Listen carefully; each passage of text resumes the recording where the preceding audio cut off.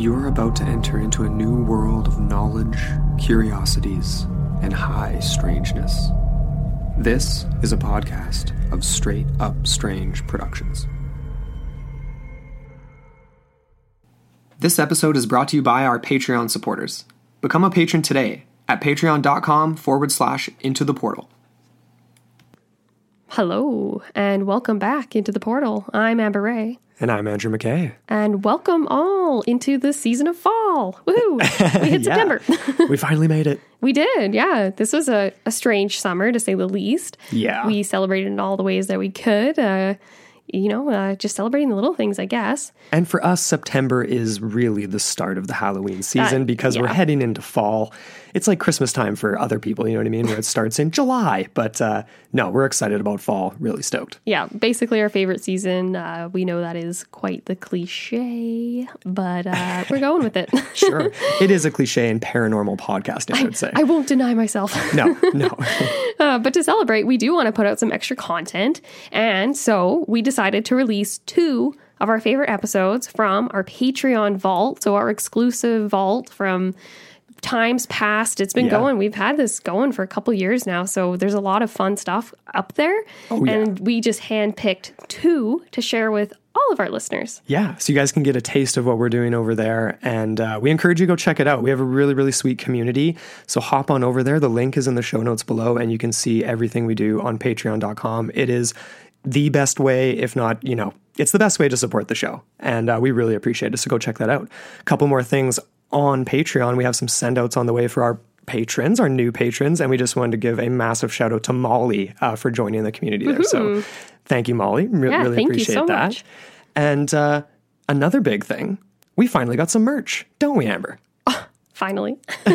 Kind of, it took us a hot sec to get there. We kind of hummed and hawed over the years, but you know what, guys? Thanks to Amber here, we finally have some really cool designs, and this is another amazing way to support the show. So this link is in our all-encompassing ITP link in the show notes, and it's really cool, you guys. We got some UFO designs up there. We got a really epic ITP icon design in red and blue, I believe. But anyway, it's awesome. Well, we've got 2 versions of it. One's like a printed version. The other is actually an embroidered, so it's like stitched right on like the little breast pocket area. Really neat. I've had a lot of fun designing those. And you can find them all at, our website, Into the Portal. You can browse the collection and basically the link to our Etsy shop's on there too. Totally. So, yeah. And I will say as well, just to remind everybody that all of our epic paranormal stickers have free shipping. So go check that out as well. Yeah. Right. Now's the time. Limited edition, folks. And without further ado, let's get into the legendary monster, the Kongamato.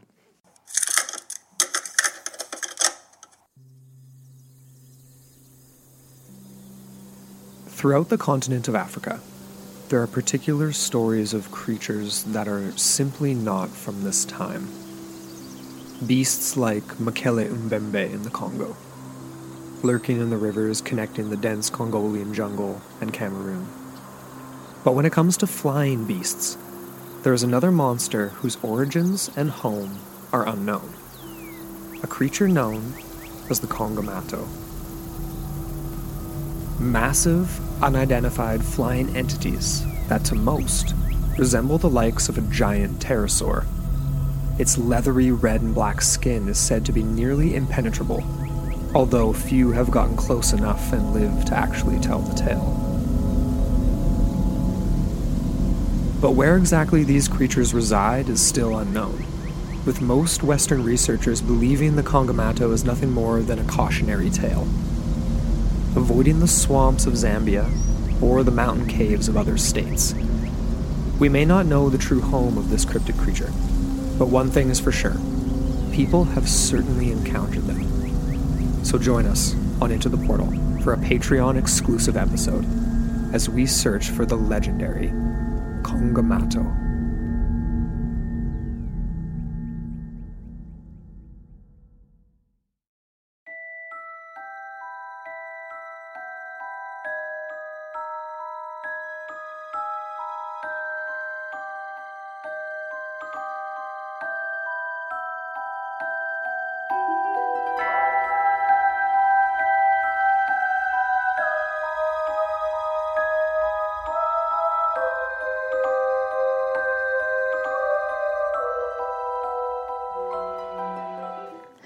Hello, and welcome back into the portal. I'm Amber Ray. And I'm Andrew McKay. Welcome, patrons. Good to have you. Yeah, what's up, everybody? Yeah, it's a brand new month. We're heading into spring, thank God. Hopefully. Yes, It February. might snow again. You never Even know. though it's like the shortest month, it feels like the longest month in my mind, usually. Extra day this time around. Even though it is the month of love, supposedly. That's what they say. She says, dripping with cynicism. I feel like next year we'll definitely have to cover some sort of Valentine's Day massacre or something. Or we talked about that. Yeah. We joked about covering that this year. I never. Or no, just myths about St. Valentine's. If anyone has any cool ones, throw them at us. It'd be fun. We want to do something weird for next Halloween. Definitely next Next Halloween. Valentine's. We're going to make Valentine's more like a Halloween next Valentine's. Yes. Speaking of Valentine's, obviously February has come and gone, and we had 2 new patrons join us. And shout out to Kim and Lauren. You guys are our Valentines now. Heyo. Thanks for joining us. No, seriously, it's awesome. Yeah. Really exciting to get some new people on board. So we're stoked to have you. Thanks for joining us. Yep. Spread the love. Tell your friends about Patreon and some of the extra stuff that we have on here. We got a pretty big backlog. We hope you guys have been enjoying it. Yeah. And now we're adding another cryptid to the fold of the backlog. Exactly. So what are we talking about today, Andrew? So this is one that I guess has been on the radar for a little while because it's been residing in a few books we've owned. And it's a strange but also just totally classic cryptid that's been around for quite a long time. And that's the Kongamato, which is similar in a lot of ways to some other sort of flying enigmas that we've loosely mentioned around the world, whether it be Papua New Guinea, different things like that. But for all intents and purposes, today we're talking about what is known as a large unknown flying creature from states of sub-Saharan Africa, possibly some sort of giant bat, a Jurassic era like pterosaur, which was of course a family of dinosaurs that were more commonly known for pterodactyls. But the natives of areas of northern Rhodesia, what is now modern-day Zambia specifically, they've got some pretty crazy stories to tell of essentially creatures big enough to take on full-size men, kill them, shred them apart, pick them up, carry them away.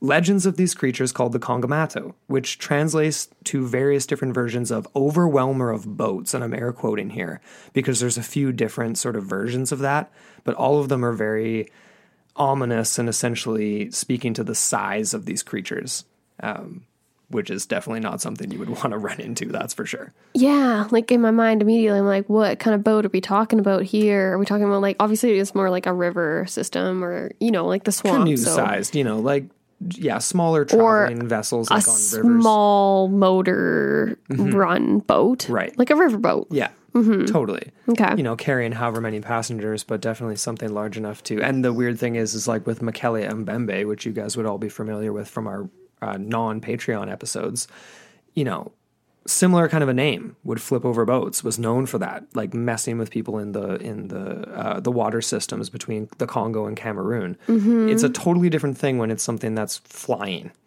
You know what I mean? Yeah, that's crazy. Flying versus coming out of the water. Exactly. They both have their own elements of surprise for sure. Right. But it's a similar idea, though, the idea that this could be like a living dinosaur to a certain degree. Exactly. Potentially. Well, yeah, potentially. I pulled a quote here from Nick Redfern, who we've mentioned before and quoted. He's a contributor for Mysterious Universe, and it speaks really well to this monster. So he has this to say: the name is a very apt one, since it had the habit of swooping down on canoes. There we go, specifically canoes, and savagely attacking and killing those using them. It was a huge beast that lived in and hunted in the Jiindu swamps and deeply terrified the people of this area, which there aren't a lot of them because this is a pretty uninhabited area, but there's definitely indigenous populations in the sort of the surrounding areas of the swamp. But it's a natural wetland that crosses over from, Zambia into a few other states as well. Super remote.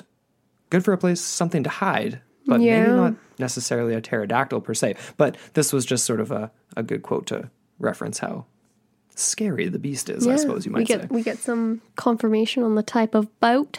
Right. That's important. Yeah. Yeah, that's interesting, though. And I actually have a little bit of more of a nugget related to that overwhelming of boats scenario, but we'll get to that eventually. You're here. going to save that? Okay, cool. Yeah. But, I mean, it is kind of curious, though, because the origins of the actual legend, we don't really know how far back it actually goes because a lot of it is translated through oral tradition, right? And, you know, I'm sure we didn't come across it in this particular research, but this reminds me so much of, like, the Godzilla movie we just watched with, like, the Firebird creature coming out of the mountain. You know what I mean? Obviously, that's so much larger, but it just has that same sort of a vibe to it. And when I was reading some of these articles, and I added this part in because we don't really know how far back this creature has been terrorizing the peoples of these states of sub-Saharan Africa. You know what I mean? Like it's become a little bit more modern in terms of like, you know, Christian missionaries asking about it and showing pictures of pterosaurs and pterodactyls, and then people being like, yeah, that looks like this. But that's a lot more modern. So it's kind of like hard to sort of pinpoint, you know what I mean? But specifically, we're dealing with tribes that are from landlocked states of Zambia, which is South Central Africa. These are Bantu-speaking peoples, which is the vast majority of the population of sort of these areas, northwestern regions of Zambia. Much, much smaller groups numerically than the ones living in the Congo, but there are some sort of genetic similarities with peoples living there. But yeah, Zambian woodland highlands average about 4,000 feet in elevation. So they're very, very remote regions where there's not a ton of people. There's a very small indigenous population still there. But these are the people that are encountering the Kongomato. Yep, and they're keeping those stories kind of within their parameters too, you'd imagine. So when these outsiders come in the 20th and 19th centuries and all that, it does start to spread, but only to a certain sort of widespread sort of, you know, right. What am I trying to say? Radius? It reaches radius. It gets to a few cryptozoologists, let's just say that. That's exactly where we're heading with this. Let's get into a little bit more of a description of this creature. We've been kind of vague. We described it as flying, possibly a bat, possibly a pterosaur. To most, this thing did look like a bird, a really large bird. Some people compared it to an eagle, but this thing lacked feathers. Like it did not have anything remotely related to that. Instead, it had almost like a membrane or a tough leathery skin that was red in color. And it almost made it appear as if it was some sort of giant bat or some sort of prehistoric creature. It sounds like those wings, right? Like bat wings. Like when you say membranes, like membranous, that's totally what that sounds like. But of course, like pterodactyls as well. Like potentially lizards, I don't know. I wonder, because like there's this whole debate between like, you know, like did dinosaurs have feathers? I wonder if this would include that as well. Well, that's kind of funny, right? We're straddling that line. That line. Okay, yeah. Indeed. Anyways, this, unlike a bat, it had a very massive gaping mouth or snout that was full of these razor sharp teeth. I wrote unlike a bat, but I'm now going to recant that because that definitely is not the case. A lot of bats do have teeth and they can look very vicious. They almost look like dogs, some of them, like the larger ones. Yeah.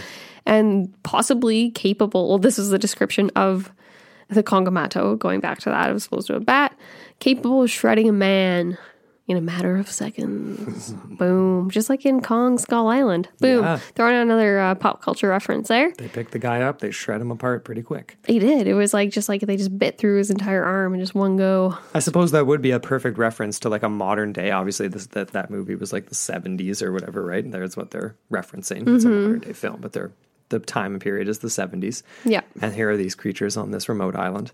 Yeah. It's a very unique environment. Protected by, pervasive storms all the time kind of thing. Obviously, this isn't really the case in our story today, but, you know, maybe similar in the idea that it is a very vast territory. There is a lot of, I don't know, like places that humans don't really want to go because it's not very fruitful for them to go searching for these things. But anyways, we're getting off topic already here. I want to get into a little bit of a quote from Adam over at the Pine Barrens Institute. Sure. Because he gets into more of like the specs on this thing. And so he says that the creature is reported to have a wingspan of 4 to 7 feet and a body length of about 4.5 feet. Possesses a long, thin tail and a narrow head that appears to form into a long beak that contains many sharp, small teeth. The skin looks like that of an amphibian or reptile, and the feet are reminiscent of a large eagle with talons on the end, while the wings closely resemble those of a bat. And it's depicted as gliding more than actually flying, which is interesting. Yeah, exactly. We can get into that a little bit here. So could this be a bat? Could it be some sort of weird, like, mammalian, like, flying squirrel thing? It sort of sounds more like I don't know. It's kind of weird. Like, the idea that it's not flapping its wings, so it's making these, like, very, like, dramatic swooping and diving motions towards its victims or the people that it's terrorizing, so to speak. I don't know. But the interesting thing about that, I guess, is it will come down to this towards the end is, like, where it resides. You know what I mean? Like, if it's just a glider and it's going to take off from a higher point to be able to sort of like hunt and glide down, then its home in the swamps might not make as much sense, where you would definitely have to be like a flyer, right, in order to take off out of the swamp. Like when I'm picturing a pterodactyl in a swamp-like environment, it's going to be hard to take off. Like that would take a lot of energy, right? Like same as like a duck taking off out of the water. It's like, looks like it takes some effort. Yeah. You know what I'm saying? Oh, yeah, I hear you. And then in order to also be able to shred a man. But this is where this comes in, because there's so many different sort of, not versions, I don't want to say that because that makes it sound like it's just a story, but different, very subtleties between the Kongamatos from Zambia, even all the way into Kenya, which isn't even a bordering state per se. But anyway, I just wanted to throw that out there because it is interesting, because this does come up a lot. The idea of gliding, not flying, as if it's so large it can't even fly. And you're hitting on something there with the whole idea that there are regional differences and there are regional names for this too. Right. But before we get into that, there were a couple other features here in the description, such as the idea that there is actually no reported speech or sounds that are coming from this creature at any point. Weird. That's strange to me. Very strange. Yeah, the idea that there's also an absence of any odors at all. There's not really, like, it's not skunk ape we're talking about here, even though we're talking about a very humid, swampy area. Okay. There was this guy, Robert Benjamin, who wrote about the Kongamato in his book, Unknown Creatures. And he described how local Africans were actually shown pictures, like you said, of these pterosaurs, pterodactyls, and that they immediately called it the Kongamato, while other prehistoric creatures shown to them did not elicit the same response, which in my mind was very similar to when we talked about Mokele and Mbembe, where it was like they knew exactly what it was out of the variations that were shown. It wasn't as if they were just led to be like, yes, this is it, and that's that kind of thing. Exactly. Anyways, I just thought that was interesting. No, it really, yeah. There's also this idea that we've already talked about here that it resides near these rivers. Is that because it hunts around there? Does it nest around there? I don't know. If you believe it lives in the swamp, I guess you would say that it nests somewhere along the river systems, and that would be an optimal sort of hunting grounds for it. Well, exactly. This idea that it very much, like the motions described in these accounts, very much reminded me of ospreys and other birds of prey that do hunt in the water. They fish. So, I don't know. I was thinking maybe that could be something that is It's distinct. a possibility. Yeah. And no, you're right, actually. Not that much bats do that, as far as I'm aware. They're mostly fruit eaters. They might be territorial. The largest of bats are definitely like fruit eaters, right? Yeah, or insects at most, kind of thing. Right, like yeah, for like other they're not ones. going to attack a man. And No. Yeah, very, very strange. They're not going to rip them to shreds instantly either. That's the thing. It's so funny, though, how it's... Well, let's get into some of the different names, because the regional differences aren't that different. Let's just say that, which makes me believe that there's some sort of a species that people are witnessing. There might be these subtle variations across states, like in size, or it's a slightly less red, leathery skin. It's maybe a little bit more black in color. But then that's also is like, are these creatures more nocturnal, or what time of day are people seeing them? Is it always this red, leathery color that just seems darker? Like it's the light affecting similar, the color. You know what I mean? I see what you're saying. Yeah. Well, I don't know. And to be honest, I don't really have much specifics other than the fact that there are different names for very similar creatures in places like the Cameroons and Ghana. And I don't even really want to try to pronounce these, but one is the Olitu. Okay. And another is Sasabonsa. That's the Ghana version. Cameroon's was the first one that I mentioned there. Gotcha. And it was supposedly Ivan T. Sanderson. He was more in the Cameroon region, if I'm not mistaken, when he had his own encounter with something very similar. That's Mbembe territory too, What we're right? talking about? Yeah, exactly. So very, very similar. What if there's more than one species of these prehistoric or Jurassic era things lurking around? Or perhaps it is bat. Yeah, we'll get into that. You just keep always just throw that out there at the end of every sentence. Maybe it's a bat. Maybe it's a bat. It could be an owl. Who knows? You know, going back to McKelly, did we ever even get into anything in that episode about the idea of time slips or anything like that either? Because obviously we keep mentioning this idea of living dinosaurs, not as if we're dealing with a very strange, unidentified species of stork or crane or something like that. Yeah. That kind of comes up, but I think we most hit on that when we talked about the northern tail from the Yukon. Oh, I'm not thinking of the Partridge Creek monster. That's it. right. Yeah. So this name, I want to come back to this overwhelmer of boats. Because that reminds me a lot of the monster of Partridge Creek and the knocking over the boulders. It reminds me of Mekele and Mbembe. It reminds me of these types of monsters, dinosaurs, Yeah. giants, like, right? Like they're large beasts, you know what I mean? And it's known for, it's sort of supernatural in that sense that it can just be, because the description from Adam was of a much smaller bird to overwhelm a boat, you know what I mean? So this is, Well, it doesn't take much to knock over a canoe. yeah, I guess. That was from Nick Redfern. Yeah, also in the Adam description, you had a length and size as well that wasn't particularly gigantic. Not gigantic, but when you add a wingspan, like that's pretty sizable. Yeah.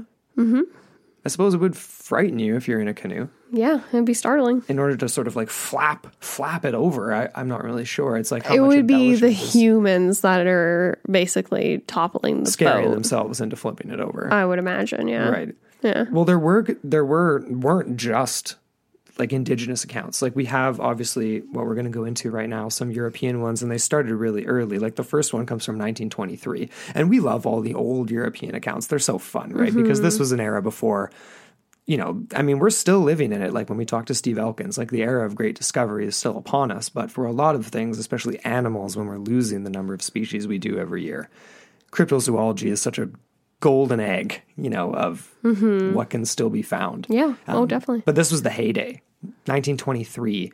This was a guy named Frank Melland who, in, you know, typical fashion of the times, published a book called In Witchbound Africa. You guys can obviously know what I'm talking about there. 1923. But he spoke specifically of, quote, a huge flying animal with membranes on its wings instead of feathers, teeth in its mouth, generally red in color, and from 4 to 7 feet across. Speaking to the wingspan, I'm assuming, right? And he reported this back. He recorded it in this book, and it kind of caught wind a little bit in the United States. But he initially uncovered the Kongamato as part of research into the charm Muchi wa Kongamato, which was used by native travelers that was said to protect them in their boats from floods that were said to be caused by the monster. So much more of a supernatural element there, you know what I mean? That's kind of where he started to piece together this Kongamato. Like, what is this overwhelmer? Like, what is this force you're talking about? Right. And then he got the description. A very specific description, not just a god-like entity or something. It's like, no, this is a bird, essentially, that you don't want to run into. A monster. A beast. A flying beast. Do you feel there's something in life that is getting in the way of your happiness or overall life goals? Perhaps it's time to try BetterHelp.com. BetterHelp.com is a professional online counseling service that assesses your needs and matches you with your own licensed professional therapist from the comfort of your home. BetterHelp is committed to you from the get-go, from finding a great therapeutic match to making it easy and free to change counselors if need be. BetterHelp.com is available on multiple platforms and across the globe, so you have the help you need wherever you find yourself. Best of all, BetterHelp.com is more affordable than traditional offline counseling, with financial aid available for those who qualify. We want you to start living a happier life today. As a listener, you get 10% off your first month by visiting BetterHelp.com/portal. Join over 1 million people taking charge of their mental health. Again, that's BetterHelp, HELP.com/portal. Couple years later, there was a very highly acclaimed British journalist, newspaperman, 1925, by the name of G. Ward Price. And he happened to be friends with the Duke of Windsor, like the current Duke of Windsor at the time in 1925. He's referred to... Or the future at that time. Sorry, the future, rather. The future, the up-and-coming, a member of the family. And he had been traveling in Africa, writing, doing various different sort of like works and stuff as a botanist, as a biologist, and wrote about a bunch of different creatures, but they ended up like speaking to a few different people about some weird stuff that went on. So Mr. Price and the Duke of Windsor were on an official trip to what was Rhodesia at the time. That's just like Zambia now, right? On behalf of the crown. And they were only there for a little while, but there was a civil servant they spoke to who told them about a man who was wounded when he entered the swamp, when he entered the Giendu swamps, which is in northern Rhodesia, known to be the home of, quote, demons, according to the natives that they talked to. So, and this also comes up when we talk about Mekele Mbembe, right? The word demon, that came up again. So is that sort of like a Christianization sort of layered over top of it, I guess, right? It could be, potentially. Also just the English version of something they were afraid of, I guess. Yeah. It all sort of aligns with that.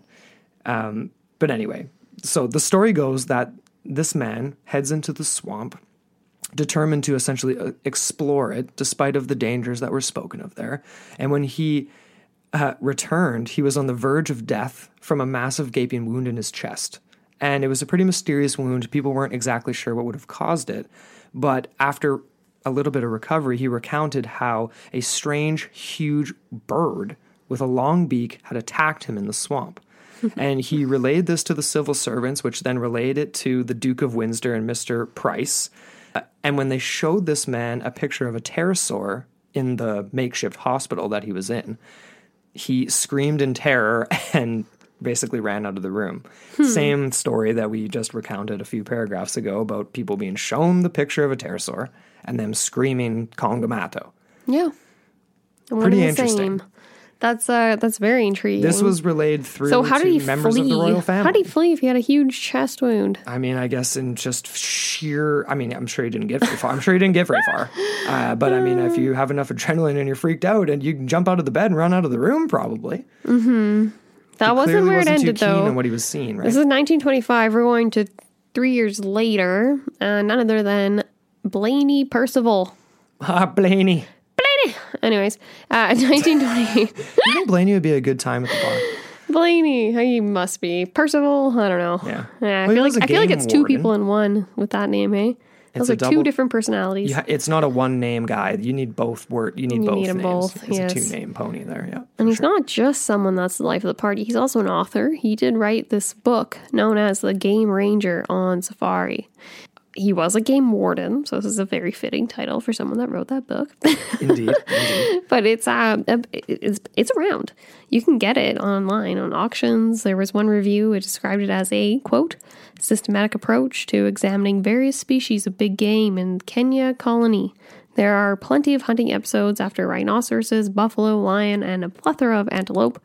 Also, excellent chapters detailing the effect of human settlement, disease, drought, and war on game animals. Interesting. And so this is not just like something that's like a big tell-all, like, you know, like something that's just like made up out of thin air kind of thing that's just, you know, spouting out whatever kind of magic he wants to spout. Totally. I would take it more as like it's like a manual. It's kind of more practical to a certain degree. Anyways, and it's a recount, obviously, of his time there. But he described how there were these nocturnal creatures that were leaving footprints. This is in and around villages. He actually was witness to some of these strange footprints. And I was kind of bummed to see no description offered of the footprints in what I could see. Obviously, I don't have a copy of this Game Ranger on Safari book, so I wish maybe he'll have more detail in there. But it wasn't described as talons or anything like that. It was just described as strange. Right. Anyways, besides that, he did ask the local Zambian people, known as the Kitu Wakamamba. Sorry, totally mispronounced that. Wakamaba. Sure. Wakamaba. That's a little bit closer, I guess. Yeah, that's fun But to they say. said that this was left by Mekele Mbembe. I'm already confusing them. Congamado, okay. You're spreading rumors, Amber. I am spreading rumors. Oh, the McKillop. Oh, no, fake news. Anyways. But the Kitu were also very consistent in their descriptions of this creature. And this was, obviously, we already said, recorded by people like Melland and others. And this was including the size, approximately, the appearance of the wings, the head, the color, the teeth, the mouth, the behaviors, all of it.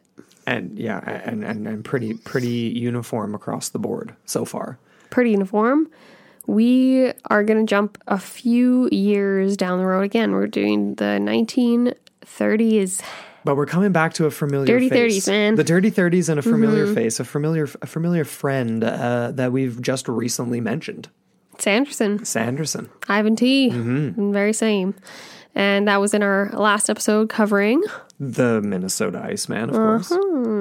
Yeah, that was a pretty interesting case. But anyways, getting into this. So Sanderson found himself lead of a team. So just to go, so sorry, we're throwing that out there, obviously we assume you guys have listened to the Minnesota Iceman episode, but true. Ivan T. Sanderson, American zoologist, also known as a cryptozoologist. I guess, sorry, I should introduce. He's a writer, and essentially he had shot a very large bat by the river in Zambia during this expedition, where he was the leader of the expedition in regards to cryptozoology. I guess so. There's a quote here that Amber's going to read. We pulled it from Adam Benedict's website from the Pine Barrens Institute, where Adam's done a very good job of collecting information on these types of strange accounts. You're going to make me do the Sanderson. Okay. So here's what Sanderson had to say. Whenever you're ready there. Quote, I looked. Then I let out a shout also and instantly bobbed down under the water because, coming straight at me only a few feet above the water, was a black thing the size of an eagle. I had only a glimpse of its face, yet that was quite sufficient, for its lower jaw hung open and bore a semicircle of pointed white teeth, set about their own width apart from each other. When I emerged, it was gone. George was facing the other way, blazing off his second barrel. I arrived, dripping on my rock, and we looked at each other. Will it come back? We chorused.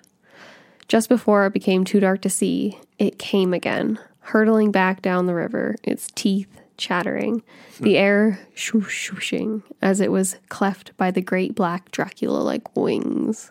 Oh. We were both off guard. My gun was unloaded, and the brute made straight for George. He ducked, and the animal soared over him, and it was at once swallowed up into the night. Unquote. Interesting. What do you make of that? Pretty frightening encounter. And I immediately asked myself, when he says the size of an eagle, well, there's some big eagles out there. What size are you saying? Like a golden eagle or something? Well, I mean, obviously, the largest golden eagles. I mean, those things pick up mountain goats and fly away with them. Mm-hmm. They're huge. He described Dracula-like wings, too. So that's another... So, I mean, maybe... And with the teeth, though. The teeth is more bat-like. And honestly, like, there were some people that suggested that the creature that attacked Sanderson was the mate of the bat that Sanderson had shot previously, like earlier that day. Right.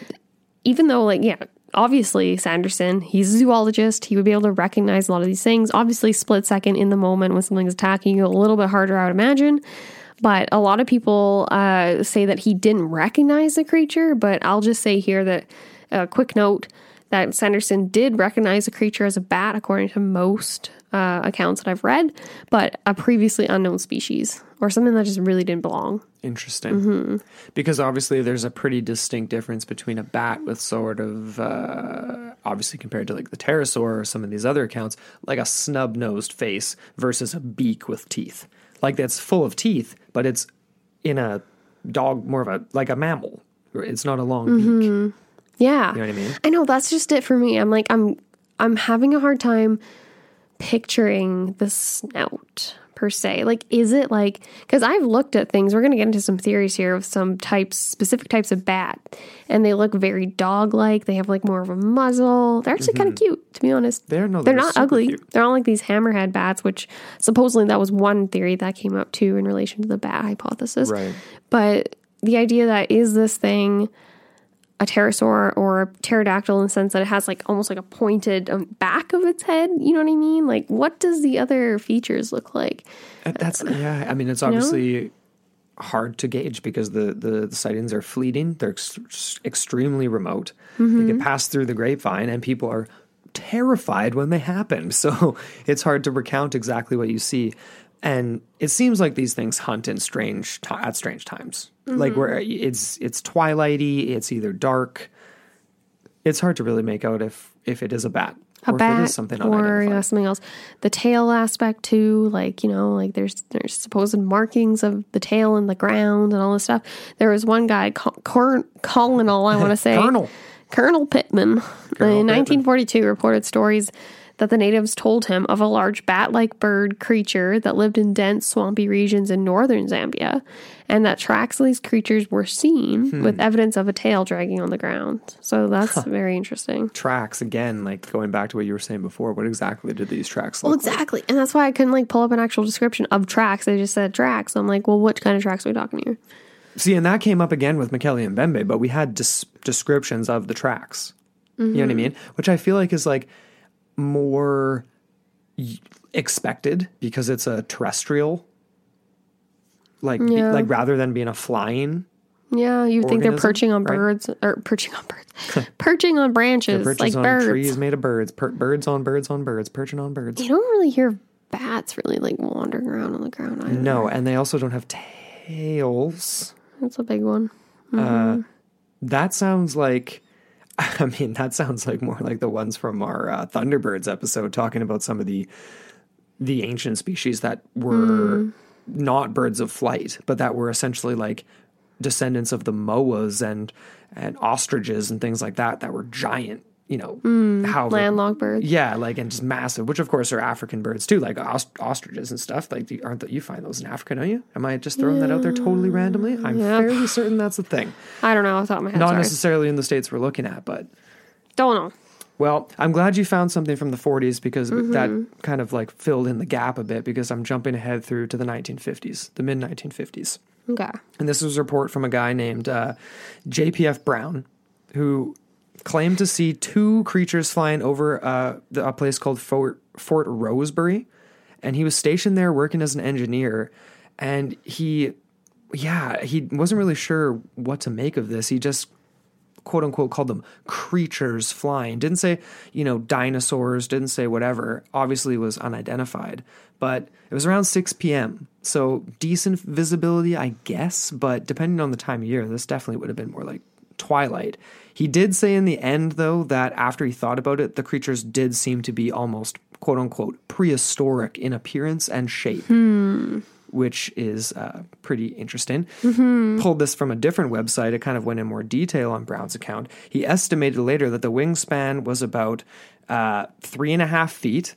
Not super, super big, right? But with a long, thin tail and then a long, narrow head with an elongated snout, like that of a dog, which sounds kind of weird. That's almost like halfway between the long beak of the pterosaur and then like the snub face of a bat. It's like the difference between like a pug and a Doberman, just for people out there trying to picture it in their head. Like that's how I'm thinking to myself, right? Yeah. Like a more elongated snout versus like a bat, like more snub face. Yeah, or like a beak versus a snout. Exactly. Because he goes, like, I don't know, it goes on even further here. Like, after his initial report was released, there was a couple in the area, Mr. and Mrs. D. Gregor. I wasn't able to actually verify these two people, just so you guys know. But they ended up reporting that they had seen the same two pair of long, quote, flying lizards in southern Rhodesia, which would now be modern-day Zambia. Another witness, right in around the same time, Dr. J. Blake Thompson, also reported that natives of the area of the Awimba tribe, also in Zambia, had told him about huge flying creatures. So we have these huge flying creatures, but we're talking about 2.5 feet long and 3.5 foot long wingspans, but resembling that of rats that would attack humans, and that they lived in the caves and cliffs near the Great Zambezi River. That sounds a lot like bats to me. Yeah, it does sound like bats. Rats, bats, mammals living in caves, but these are also scary bats that want to attack people. Are they like rabid bats that are the cause of the Kongamato sightings in some of these places? Like, what is going on here? Is it a product of people just wandering into territory where they are not welcome? You know, like possibly roost territory, that type of thing. Like fruit bats live in trees too, like things like that. So yeah, right. I would think. This was obviously just a very brief sighting, right? Mm-hmm. But a few months later, though, in 1957, things got a little more extreme. It wasn't just a sighting. There was a pretty serious attack from something completely unexplained. And we pulled this again from Adam's work over at the Pine Barrens Institute. Go check it out if you guys haven't already. But this is from 1957, where there was a patient on the verge of death admitted to a hospital at Fort Rosenberry. This is sort of similar to the same one. A wound on the chest, scratches all over the body. Hospital staff asked him what attacked him, and he described a large bird-like creature with a long beak, and huge wings. The attending staff then asked the man if he could draw the animal for better identification, but when he produced the drawing of an animal resembling a pterosaur, flying reptiles from the Triassic to the late Cretaceous period, this is from Adam's article, quote-unquote, a servant brought a book to the hospital containing images again of the prehistoric animals, and he recognized them as the creature he had seen. Interesting. Now, there's a chance that this is actually the same story that I recounted earlier. I have a feeling very similar. Yeah, me too. I kind of had that thought. I was it's similar, but it's minus the scratches, and I mean, it's the same general location, right? Like in Zambia, Fort Rosebery, which was like a pretty prominent location. Like I did look into that. There was a lot of kind of comings and goings with people in that area there. But the idea that too, like that he was shown this picture, had shown a picture of this kind of thing, and then he runs out in a screaming panic, like that's just classic urban legend territory. Exactly, right, that's what I was going to say. Like it speaks to the melding of like oral tradition, urban legend, folklore of creatures that people are afraid of in the swamps that could easily just be bats. That are unidentified, which is still interesting in and of itself. Bats can be very terrifying to regular folk, you know? People are afraid of them. Yeah. Ace Ventura was afraid of bats. Ace Ventura, yeah, case in point. But I mean, we lose sight, I think, of cryptozoology being interesting in and of itself with just like things that aren't necessarily like living dinosaurs, but that are still undiscovered. Like, would you be less interested in this story of the Kongamato if we knew definitively there were no living pterosaurs, New Guinea, anywhere? We're not talking the Ahul today. There's a million other ones. Well, it's just a more mundane creature that just hasn't been identified. Right. And it's a subspecies of something that is similarly existing in other parts of the world. And I see what you mean. Like the idea, there's this melding of cryptozoology and the idea of like these supernatural elements tied to these creatures. Like even with something like the death worm, like, you know, like, oh, it can shoot like venom or electricity out of it kind of thing. Like that's kind of a crazy supernatural element. If this is literally just an unknown creature that we just haven't pegged down with a name yet, you know what I mean? Like, becomes less fantastical, but not less interesting to me. No, definitely not less interesting. And then on the flip side too, I guess finding the new species of the quote unquote, your quote unquote, more mundane creatures lends credence to the potential of the other discoveries too. Like the coelacanth. Yeah, like we always come back to that, or the wood bison or whatever I always bring up all the time, and different things like that. Do you want to jump ahead a little bit here to the 1980s? Yeah, Getting let's do it. a little bit more modern here. Huh. We wanted to talk about Roy Mackal, who we've mentioned before. I had him confused, though, when I threw this out to you earlier today. I was like, was that the same guy we mentioned from the Death Worms episode? It actually wasn't. That was Ivan Mackerlee, who was a Czech cryptozoologist, whereas Roy Mackal is a biologist from the University of Chicago. And he became interested in this story after there was a whole bunch of these European reports. There was a couple of Americans who had actually gone into Zambia to look for this creature as well. But he got really interested. He ended up traveling to the area that of the latest interest in the sightings, which was Nambia, which does border Zambia just by a sliver, because Nambia actually is not landlocked, unlike some of these other states we've been talking about. So he goes there, traveling through some of these swampy areas that do border Zambia. But like many others, all he essentially did was collect literally a ton, like binders full in some of these references I talked to, of so many different people claiming that, oh, their grandma saw this, their uncle got attacked by this, right? Their brother-in-law saw the Kongamato here. But it's all just secondhand verbal oral accounts, right? He didn't actually see it himself. So he ends up going home. But then it kind of sucked for him because as the story goes, and we pulled this from Cryptozoology A to Z, the Lauren Coleman book, he had a colleague there with him who stayed over into the following year, into 89. His name was James Cossey, or Cossey, Kosi. And he reported that he actually witnessed one of these birds, if you want to call them that, one of these creatures. Yeah. Massive, black, gliding, unidentified flying entity with white markings on the wings. That's kind of It seemed to be unique. traveling between the hilltops. So whether it was a glider or a flyer, if you want to go back to that gliding thing we mentioned earlier, clearly not living in the swamps on the ground, but gliding in and amongst the hilltops of some of the more mountainous regions of Namibia, which I have never been. But anyway. The white part is kind of interesting because we don't hear any of that in other reports. No. So that's kind of a unique feature. The gliding again, yeah, that's kind of consistent with Adam's earlier descriptions and things of that nature too. So Right. I don't know. Was there a reflection? Was the moon kind of reflecting off it? So where could this Kongamato reside possibly? Where is this supposed home of the beast? If we believe it exists, it has to reside somewhere. We have obviously a general idea as far as the regions and things of that nature, but let's get into some of these like specifics, like the Jiandu swamps, for example, also known as the Bangwulu wetlands. And this is an ecosystem that's adjacent to a predominant lake in northeastern Zambia. And it covers about 10,000 square kilometers Pretty massive. Yeah. in a region that's predominantly made of floodplains, grasslands, woodlands that are seasonally flooded, and permanent swamps that are fed by there's about 4 very predominant rivers that feed this area.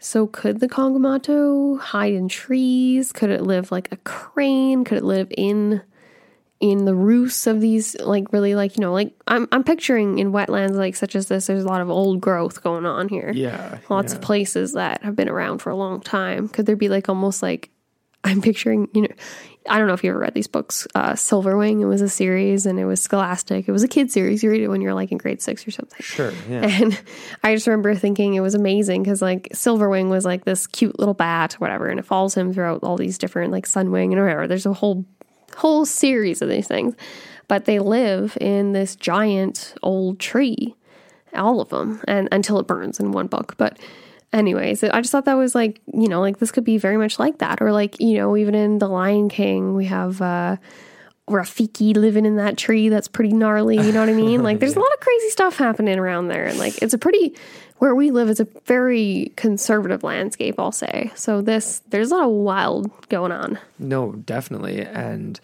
the way it's described and a lot of the things we've talked about today make it sound as if, yeah, it's fishing in swamps. It's attacking indigenous peoples that are around the swamp that just happen to be either fishing or just in the area. Like it's not swooping down from hilltops in most accounts, other than literally the last one we just gave. Unless you're talking about some of the accounts in neighboring states, which happen to actually be a lot more menacing, really, because Mount Kenya is actually even one of the possible locations or homes or, you know, origin points of the Kongamato, or at least creatures like it. But Kenya is a fair ways away from Zambia. It definitely doesn't border Zambia. You know, it's a hop, skip, and a jump states-wise in Africa. But it's believed that, yeah, Kongamato descends from Mount Kenya as a death omen. And Really? it's called something different there. The Batamzinga, said to eat decomposing human flesh and even in some cases be digging up corpses. That sounds like a vulture. Yeah, I don't know. Yeah, I mean, digging them up, I don't even know. Like that's... Even the idea of it being a death omen, like vultures are very much associated with death in a lot of cultures. Oh, absolutely. No, for sure. I mean, and yeah, there's various different indigenous groups around this area of the mountain that believe that it flies to the ground nightly from the top of Mount Kenya. Sort of a nightly feeding ritual, if you will. So that is a lot more lore-like, you know, paranormal, like the creature from Godzilla that I mentioned earlier in the episode, right? Yeah. Descending from the mountaintop. Not quite as epic per se, but definitely, yeah, along those lines. Totally. And Mount Kenya is, of course, a massive, massive mountain. Kilimanjaro is larger, the largest on the continent.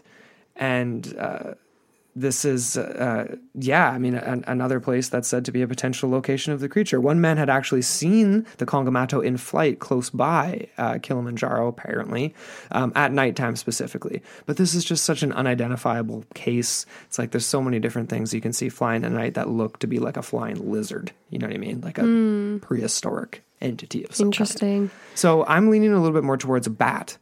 The bat, and I think that's where you're leaning as well. And you've got a little bit more to say on that. More so because of the membranous sort of features of the wings and that type of thing. Distinct lack of feathers. The snout, again, kind of is loosely aligned with that too. There were some bats that we looked into that definitely could be in the range that we're talking about. So things like the giant golden crown flying fox, which is one of the largest bat species in the world and among the heaviest as well. This is a likely culprit. The habitat area, loosely, not loosely. This is a very loose. Like, this thing's known to kind of be more around the Southeast Asian region, Papua New Guinea, Australia, those types of things. So Papua New Guinea is off the coast of Africa, so maybe they could make the leap over there. Possibly. The only thing that really bothers me about this, like, the physical descriptors are pretty closely matched, but the eating/hunting habits of these things is very different. The idea that it primarily feeds on flowers, nectar, fruits, non-carnivorous in nature, not to say that it couldn't perhaps be like defending its territory in some cases, but definitely not the type of predator that's going to like shred a human in a single go. No. The behaviors don't match up to me, which really does bother me. There was actually this YouTube video, we can put this in our notes, I guess, but of a U.S. military personnel that captured and hung up this giant bat that could be a flying fox if real. This thing is massive. So if you look at it, you can even just Google it yourself and it'll probably pop up. But yeah, it's definitely one of those things where closely aligned, but behaviors, iffy, kind of. Right. Perhaps. I'm sort of, and I'm agreeing with you there, unless it's just, it's not only an unidentified species, but an unidentified everything, like all the behaviorology, like everything behind, like it just wouldn't make sense necessarily, right? It sounds much more aggressive. It sounds territorial. It sounds like a pterosaur. At least how they're portrayed in film and in things like that. You know what I mean? Yeah, pop culture reference. But, of course, they were said to have disappeared 65 million years ago, lasting barely into the Cretaceous, but they were massive, of course, flying reptiles that look exactly like a lot of the descriptions of the Kongamato. But I don't know. I mean, like, the majority of these fossils have been found in like marine deposits, things like that. They were definitely fish eaters.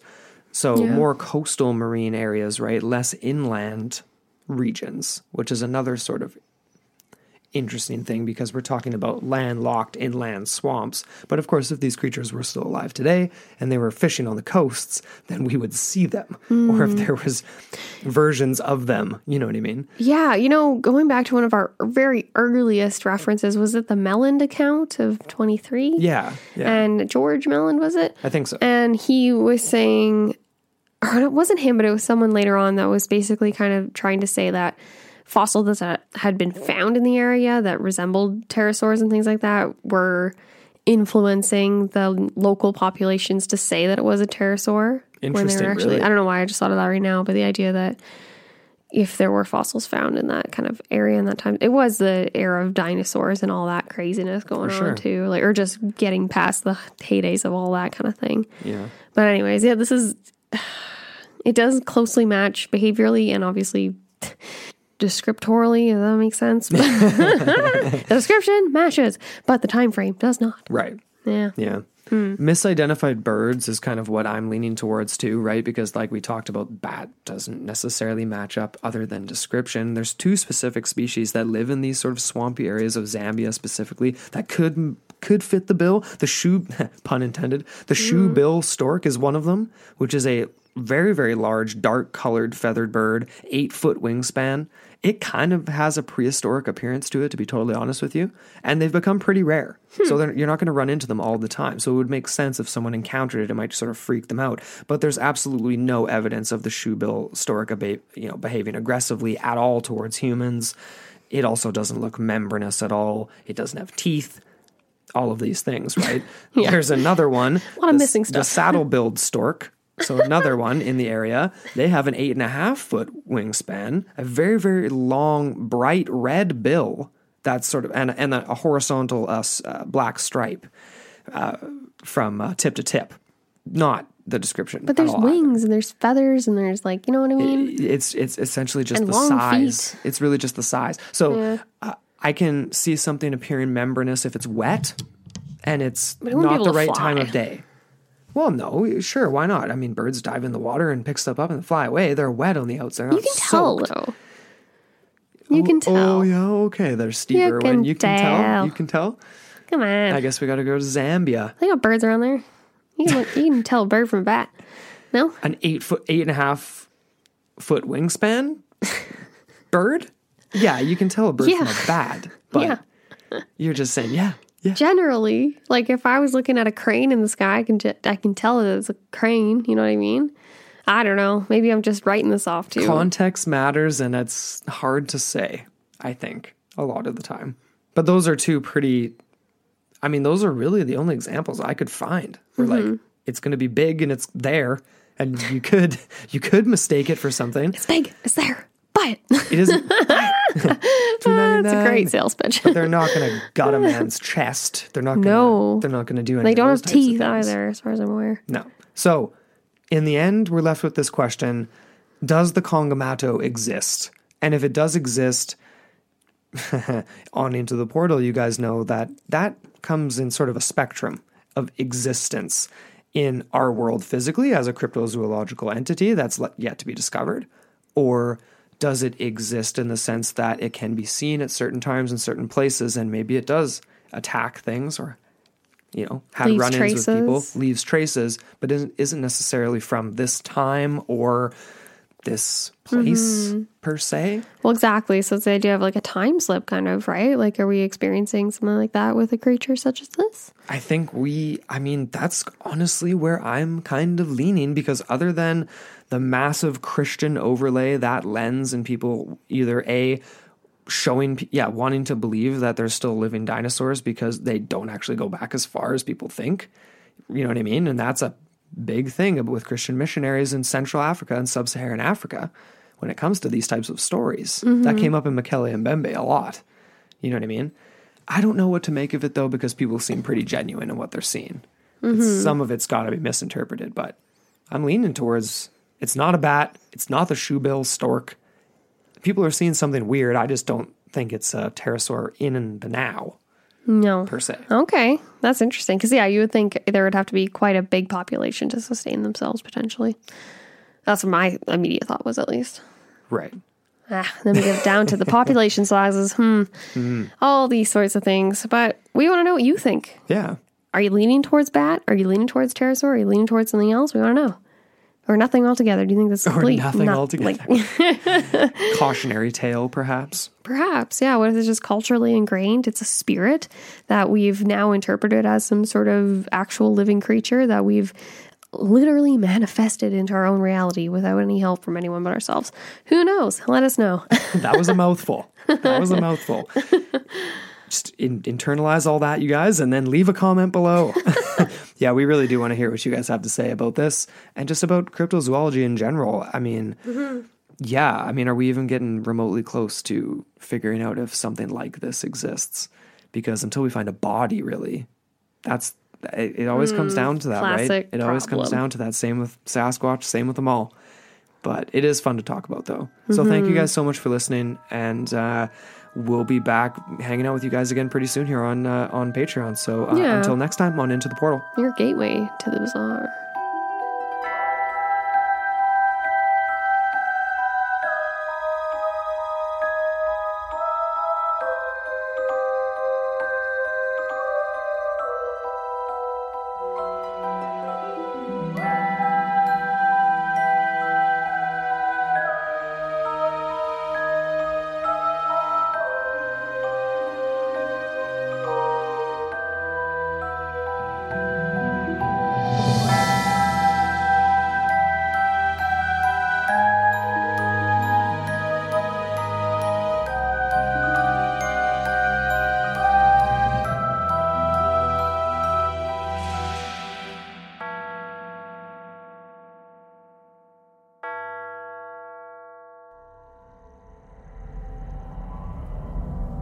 This podcast is a part of Straight Up Strange Productions.